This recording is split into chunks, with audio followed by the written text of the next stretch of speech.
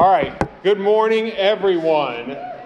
It's great for you guys to be here. I'm so glad to be sharing with you the message for today. If you have a chance, if you have a Bible with you, or if you have an app on your phone, if you dive into God's Word anyway, we're going to be in Genesis chapter 15. Shouldn't be too hard to find. Genesis is the first book of the Bible. If you don't have a Bible and would like one, just go back to the connections table real quick. We have Bibles for you to have. You can take it with you. You can keep it. It's all yours.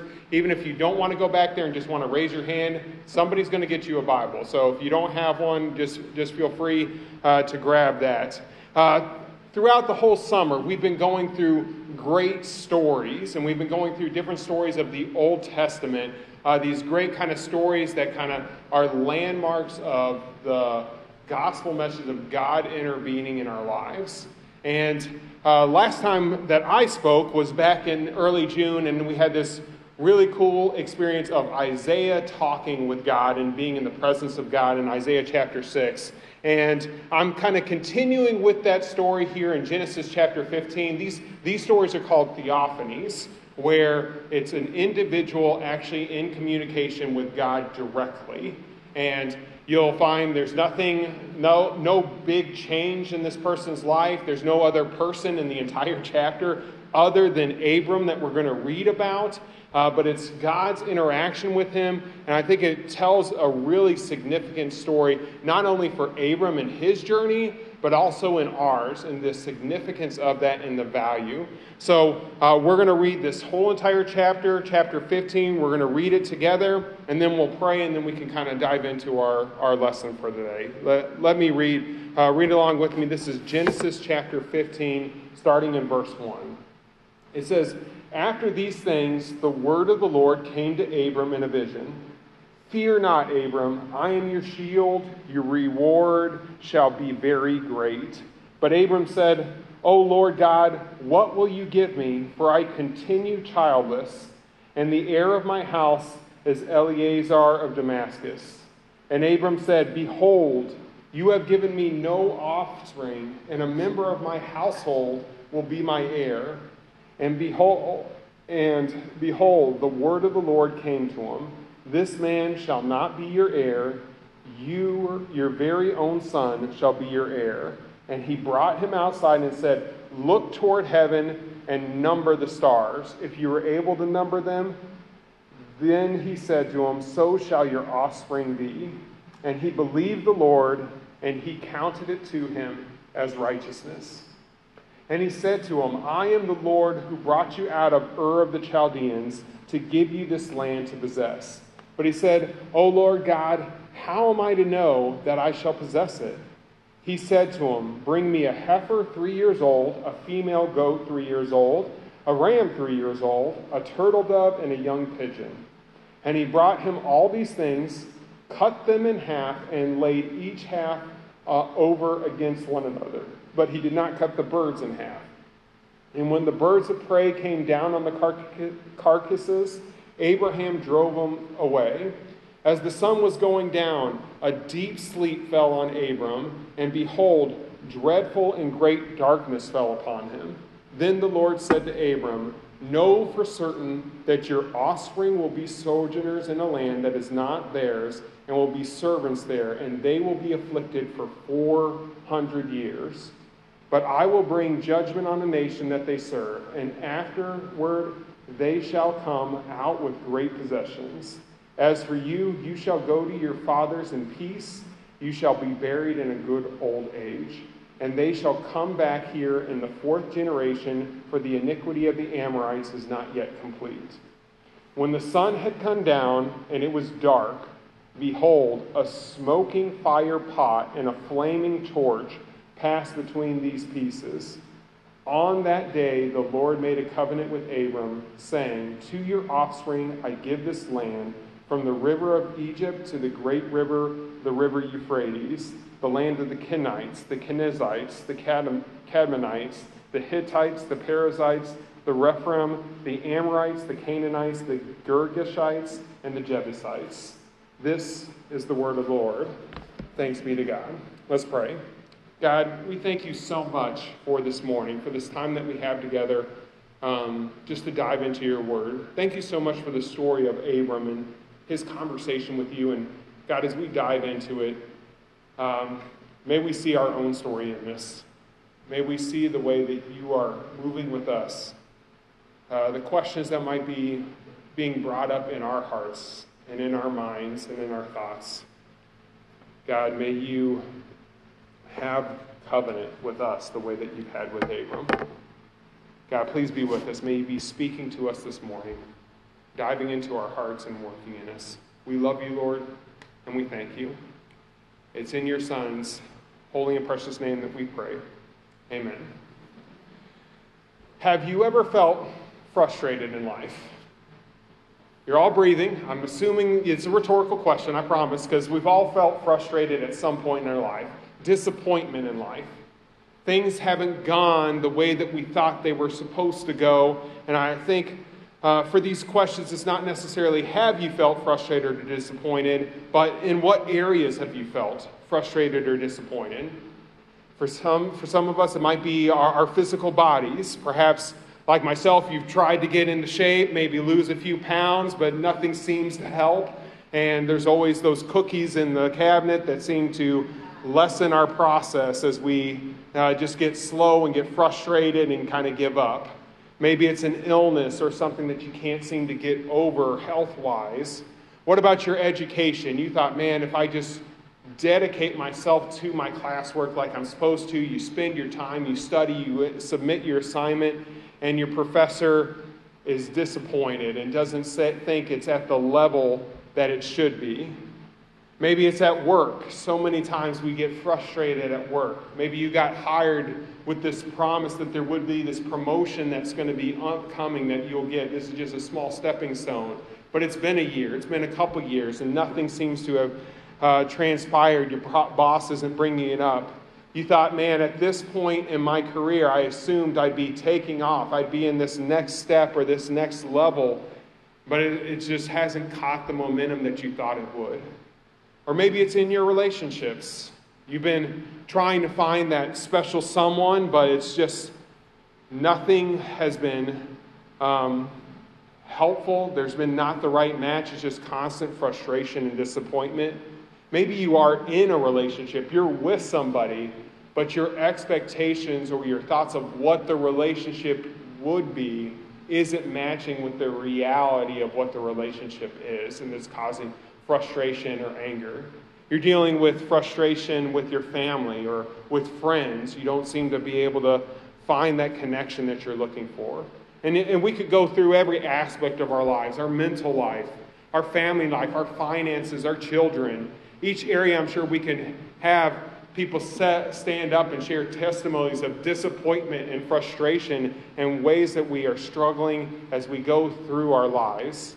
And in our story this morning, we come into the life of Abram, and he is feeling frustrated. He's disappointed. He is struggling with trying to make sense of how this is going on.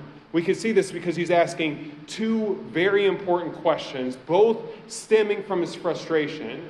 And I think for us to understand these questions, these questions that he's having this conversation with God, they don't just come out of thin air of asking God questions, but they're coming from a place of a history and a background with God. So I think it's important for us to kind of understand that and kind of get a glimpse of Abram's story up to this point and why in Genesis 15 God is having this conversation with him. So let's back up a few chapters. And the very first time that Abram is introduced into our story with Genesis, in Genesis chapter 12, God approaches Abram and tells him to uproot his whole life, take his wife, all of his belongings, all of his household, and leave everything he has ever known to go someplace completely unknown and new. And this was the incentive that God gave Abram. And this is the first three verses in chapter 12. It says, "Now the Lord said to Abram, go far from your country and your kindred and your father's household to the land that I will show you, and I will make of you a great nation, and I will bless you and make your name great so that you will be a blessing. I will bless those who bless you, and him who dishonors you I will curse, and in you all the families of the earth shall be blessed.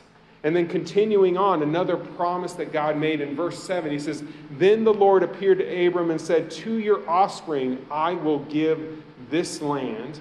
So he built there an altar to the Lord who appeared to him.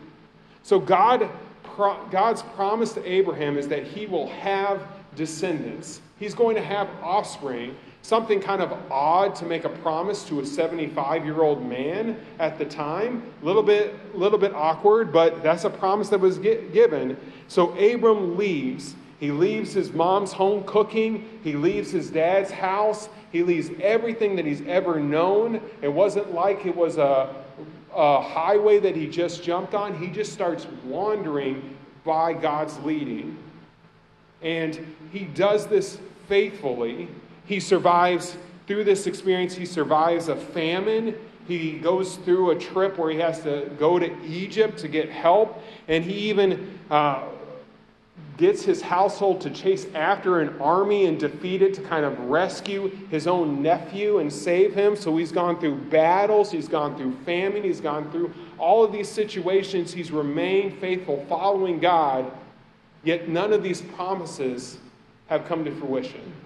And here we are in chapter 15, and he is just getting frustrated.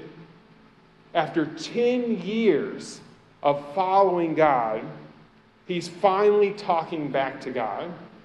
And this is the first time in all these situations we see God talking to Abram. In chapter 15, this is the first time that Abram actually talks back. This is actually the first time Abram has some questions for God this time. Because of the frustration, because of the disappointment. Things aren't going the way that he wants them to go. So he brings them up. He says, O Lord God, what will you give me? For I continue childless. And the heir of my house is Eleazar of Damascus. And Abram said, Behold, you have given me no offspring, and a member of my household will be my heir.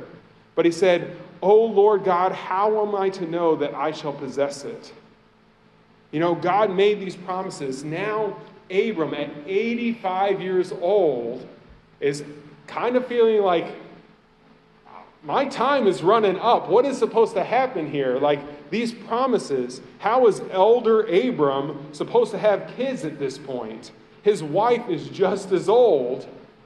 How is he going to have the energy to conquer and receive this nation's land that he's supposed to have? No wonder he's asking these questions. And it just characterizes Abram's life. It's just waiting and hoping. There was another pastor who said, let me schematize Abram's life. God says, I'm going to send you out. And Abram says, where? And he says, I'll tell you later. Just go. And then God says to him, I will give you a land. And Abram says, where? And God says, I'll tell you later. Just wander. And then he says, I'm going to give you a child. And Abram says, how? And God says, I'll tell you later. Just wait. And finally, God sends a child and then says, Abram, kill your child. And Abraham says, why? And God says, I'll tell you later. Walk up the mountain. Take the knife. Take the fire. Through each of these circumstances, when the moment came for Abraham, there's frustration, but there's continued faithfulness throughout that frustration. No matter what circumstance that Abram is in, he remains faithful to the calling that God has called him to. He's still uprooted. We never see him turn around and say, let me head back to mom and dad. Let me go back to what's familiar. No, I've stepped out in faith. And that's why it's so important for us to get to verse 6.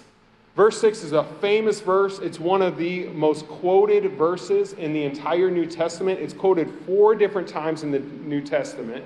And it's verse 6 that says this: He believed the Lord, and it counted to him as righteousness. It's one of the key theological explanations. That's why we see it in Romans, in Galatians, in James. As God's showing that belief in him is central. Faith in God is something that everyone in the Bible was expected to exercise. It entails trust in God, trusting in His goodness, His sovereignty, and confidence, and that His promises are good and true. Even after 10 years of wandering, Abraham would continue to be faithful, continue to rely on God, and it was not in vain. For me, I just struggle to imagine myself keeping my belief for 10 straight years. It would be another 15 more years before the birth of his promised child, Isaac, to Abraham and his wife. Yet Abraham remained faithful to God and his promises. In your life, where has God asked you to be patient? Where has God asked you to be faithful even in times of disappointment and frustration? You could feel frustrated with God's plans. I know that there have been times that I've definitely felt that way. I've stepped out in faith believing that God was going to do something, perform in some way, and it just hasn't gone the way that I planned it to. And if you are in this space this morning, you're feeling discouraged, I want to encourage you that this isn't just a moment that God is wanting you to suffer through. He's not looking at you saying, man, I hope he feels the pain. God isn't just trying to push you to your breaking point. No, God is using this time to form you, to mold you, to have you be more reliant on him and to create you into the person that you want, that he wants you to be. And to no longer rely on your expectations, but to rely on his promises. It reminds me of what I have to say now is an older movie.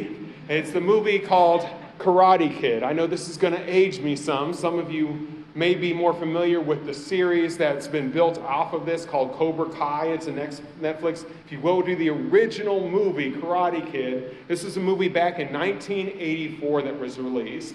And in this story, we have the young kid, and he's struggling with bullies and getting beat up, and he goes to this mentor, Mr. Miyagi, who's going to teach him karate. And so he's so excited, he's going to learn how to fight karate. And the first thing Mr. Miyagi does is he teaches him how to sand the floor. You got to sand the floors, sand the floors, and he has to sand the whole entire house. Then he goes outside, next object, blocking, shielding, how to throw punches. No, you got to wax the car, wax on, wax off. And then he's got to wax all of these cars. Then the next step is he has to paint the fence and learn how to paint the fence. Mr. Miyagi, and there's a point of the frustration where he's like, I've been your slave now, and you're supposed to be teaching me karate. What is this going on? And it's not till the very end that Mr. Miyagi kind of reveals that these motions that he's been teaching him, all these points of frustration and disappointment and hard work and effort have just been training him to be the Karate Kid, to be able to block, to be able to move in the way that he was being trained to. So, great movie. I hope you encourage you, if you haven't seen it, give it a watch. But in that story, it just reminds me that God is working in us in a similar way like Mr. Miyagi. You may not see what God is doing. You may not see the way that God is working in your life. You're just feeling frustration. You're feeling that disappointment. You're feeling anger. You're feeling hurt. God is working in you. He's working through you. Romans chapter 5, Paul says this really eloquently. He says, therefore, since we have been justified by faith, that same faith that he just referenced the chapter before, the faith of Abraham that was counted as righteousness, that faith, we have peace with God through our Lord Jesus Christ. Through him, we also have obtained access by faith into grace in which we stand. We rejoice in hope for the glory of God. Not only that, but we rejoice in our sufferings, in our disappointments, in our anger, knowing that suffering produces endurance, and endurance produces character, and the character produces hope. And hope does not put us to shame because God has poured out his love into our hearts through the Holy Spirit, who he has given to us. God is working in us. He is working in our situations. He is working through our disappointments, through our pain, through our frustration, through Abram's disappointment, frustration, and movement. And God is saying, just stick with me. Just be patient. I promise you're going to see it at the end. Stay true. Put your faith in God. That's what I hope for this morning. If you're feeling this way, if you're feeling the frustration, remain faithful. But I think as we kind of go through this conversation, we naturally go to a second question that Abram's asking. The same question that we probably asked us too. If we're saying, remain faithful, remain true, Abram asks a really important question. How? How am I to know that I shall possess it? Okay, you're asking me to be faithful. How do I know that God is really doing what he says he's going to do? How do I know that God is going to remain faithful to me when I'm faithful to him? How is it? God told him that he's going to have a child, that he's going to possess this land. How do I know? And this is when God sets up this scenario where Abram takes these animals, kind of morbid, he kills them, slices them in half, puts them on sides of a hill, and kind of just creates this kind of hallway between dead animals. Not something that we normally see nowadays, really morbid, kind of odd, and it seems like a waste, right? But in the time of Abram, he would have understood that this was a common circumstance, a common setting up for a contract or a covenant. Nowadays, when we want to make something legal and to confirm a contract, we write out the contract, and then both sides sign the paper in agreement, correct? Thinking through some examples in my life, I know when my wife Amanda and I, 15 years ago, when we got married, we had the ceremony, but it wasn't official till we signed some government papers from the state of Michigan. I had to sign, Amanda had to sign, we had to have witnesses signing, attesting to, yeah, these people are actually married.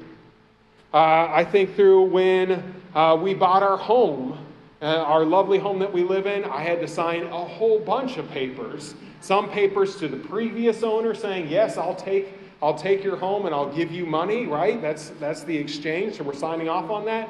I had to sign a whole bunch of papers for this bank to give me the money to pay for the house that I had to buy. So all these contracts that I was signing off, and of course I read every single word of those contracts like we're supposed to, right? Yeah. And then I even think in the last month when we go to Atlanta for a trip, I've got to sign papers to rent a car for a couple days. It's just like, what am I signing away here as I'm writing these contracts? But these are legal documents, and if they don't get fulfilled, if our side doesn't get fulfilled, there's a government, there's a process, there's a procedure that's the backing of that contract to make it valid. If something isn't proper, if I come back to the rental company without a car, there are consequences for me, waiting for me because of the papers that I signed. And the same thing goes for our normal contracts. But in ancient times, let's be honest, paper was pretty scarce.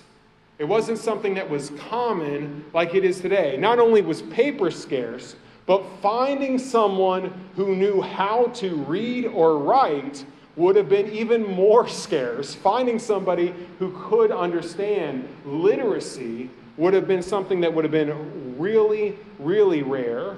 So a written contract would have been extremely difficult to create and to sign.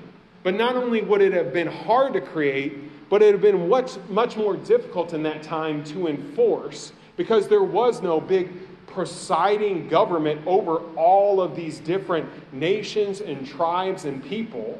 As we already have discussed, Abram has left his people, he's left his tribe, he's out on his own. He has no king or monarch overseeing to make sure that he's obeying the laws, because there are no laws for him.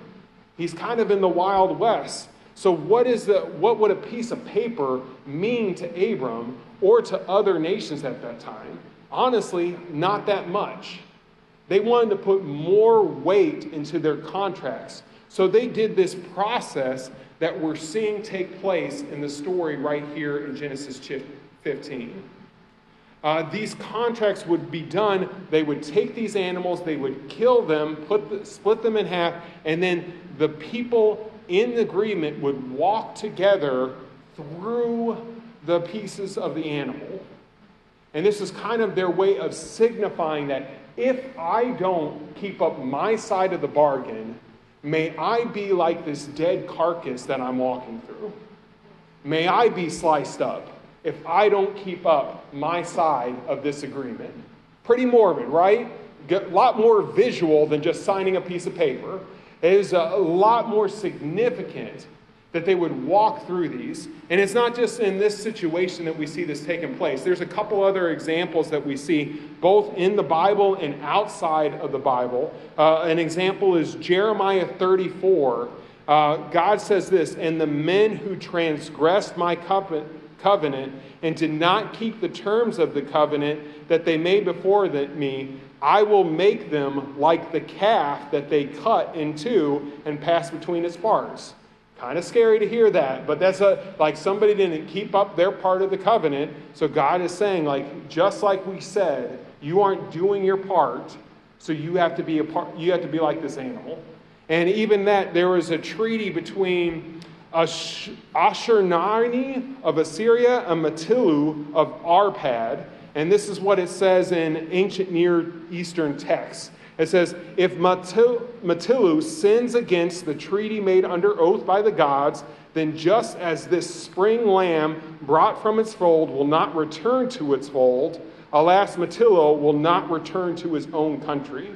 So in this situation, we kind of see that there's a bigger individual who is I'm not even going to try, Ashurnani from Assyria. He is helping out Matilu. And that was a common thing where there was a bigger nation that was helping out a smaller nation with protection, with another impending army coming and defeating them. We see this take place in the Bible a lot, like Hezekiah, when the nation of Assyria is about to invade Jerusalem, he reaches out to Egypt saying, "Egypt, if we give you money, will you come and help us?" Like we see that happen commonly within nations, and that's just one situation right there. And in this situation with Abram, he's not a nation at this point. He's just a single man with this household, this very large household, but he is coming to a greater being, to God himself, and God is granting him these wonderful promises.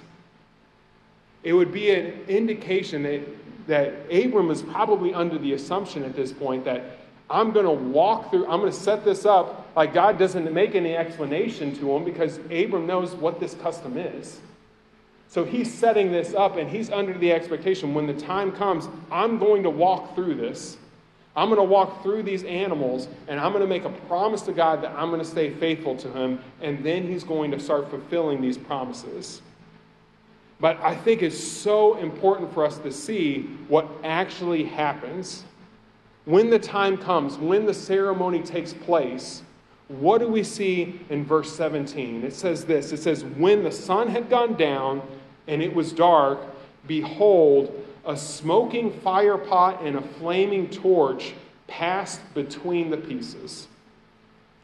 In this situation, God's presence is represented by a smoking fire pot and a flaming torch. This is very similar to how later in the Bible, as the nation of Israel is wandering through the wilderness, they are led by God by a flame at night and a cloud by day. So flame and fire is very representative of God. And in this moment in Genesis chapter 15, it isn't Abram who walks through the animals like we would have assumed, the lesser person walking through and promising to stay true to the covenant. No, it's God. It's God walking through the animals to make a covenant. And here's what I find unbelievable amazing. As God is walking through these animals, he is guaranteeing the covenant, not just for his side, the promise of, I'm going to give you an offspring. I'm going to give you land. You will become a great nation. I'm holding true to that promise, Abram. But as he is walking through it too, he's also guaranteeing the other side of the covenant as well, which is Abram's side of the covenant. Abram's promise to remain faithful, to stay true to God, to continue to follow God. As we see so often in the Old Testament, you will be my people and I will be your God. God is keeping both sides of that covenant. We see God saying, if I don't keep up my side of the deal, may I be punished, may I be killed, may I be dismembered. But he's also saying, if Abram doesn't keep his side of the promise, may I be killed, may I be dismembered, may I take the pain and punishment of this covenant. And did Abram keep up his side of the covenant? Was he completely faithful to God in all of his circumstances? No. There were times where Abram did fall short, where he didn't follow God, where he didn't trust in him, but he trusted on his own strength. What about his descendants, his nation that came out of him? Did they remain faithful? No. We see continual times of abandoning God, not being the people that God had called them to be. What about us in our lives? Have we remained faithful to God? Have we remained true? No. We've fallen short. We haven't obeyed. We haven't remained faithful at times. And God says, you know what? I'm keeping both sides of the covenant. So because of that, because of our mistakes, because of Abram's failures, because of the nation of Israel falling short, God said, I'm going to be killed. And that was exemplified and through his son Jesus. What happens in Genesis 15 takes huge precedence because Jesus is fulfilling the promise that was made thousands of years ago, that if Abram doesn't keep up his side of the agreement, may God be killed. And sure enough, that's what happens. Jesus comes down to earth and says, I'm going to take the punishment for your unfaithfulness, for your wandering away, from your struggling. I'm going to hold true. You want to see evidence of how am I supposed to know that you really have what's in my best interest, God? God says, look at the sacrifice that I'm making. Look at me fulfilling both sides of the covenant for you. I'm doing this for you. I love how Isaiah exemplifies this in Isaiah 53, where he says, but he was pierced for our transgressions, he was crushed for our iniquities. Upon him was the chastisement that brought us peace, and with his wounds we are healed. By Jesus' sacrifice, we are now fulfilling the covenant that was done by Abram, and by us being spiritual offspring of that faith and covenant, we get to receive that blessing as well. This morning, I know, I want to circle back that I know there are times where we feel frustrated. I know there are times that we can be disappointed in life, but I know that there are times where we can feel frustrated and disappointed directly at God. And if there's anything that we could see in the story of Abram is that, first of all, it's okay to ask God. It's okay to vent those frustrations, to vent that experience with God. Abram's asking the questions, well, you said this was going to happen. What's going on? God, where are you? Is this actually going to happen? But also at the same time, look at Abram's posture, that he remained faithful. That in that time of frustration, in that time of pain, in that time of disappointment, it did not cause him to waver in his faith, but he remained true to God's belief, and it was counted to him as righteousness. My hope today is that you remain true to God even in those moments of disappointment, in your life, even in those moments. And when you ask the question, how?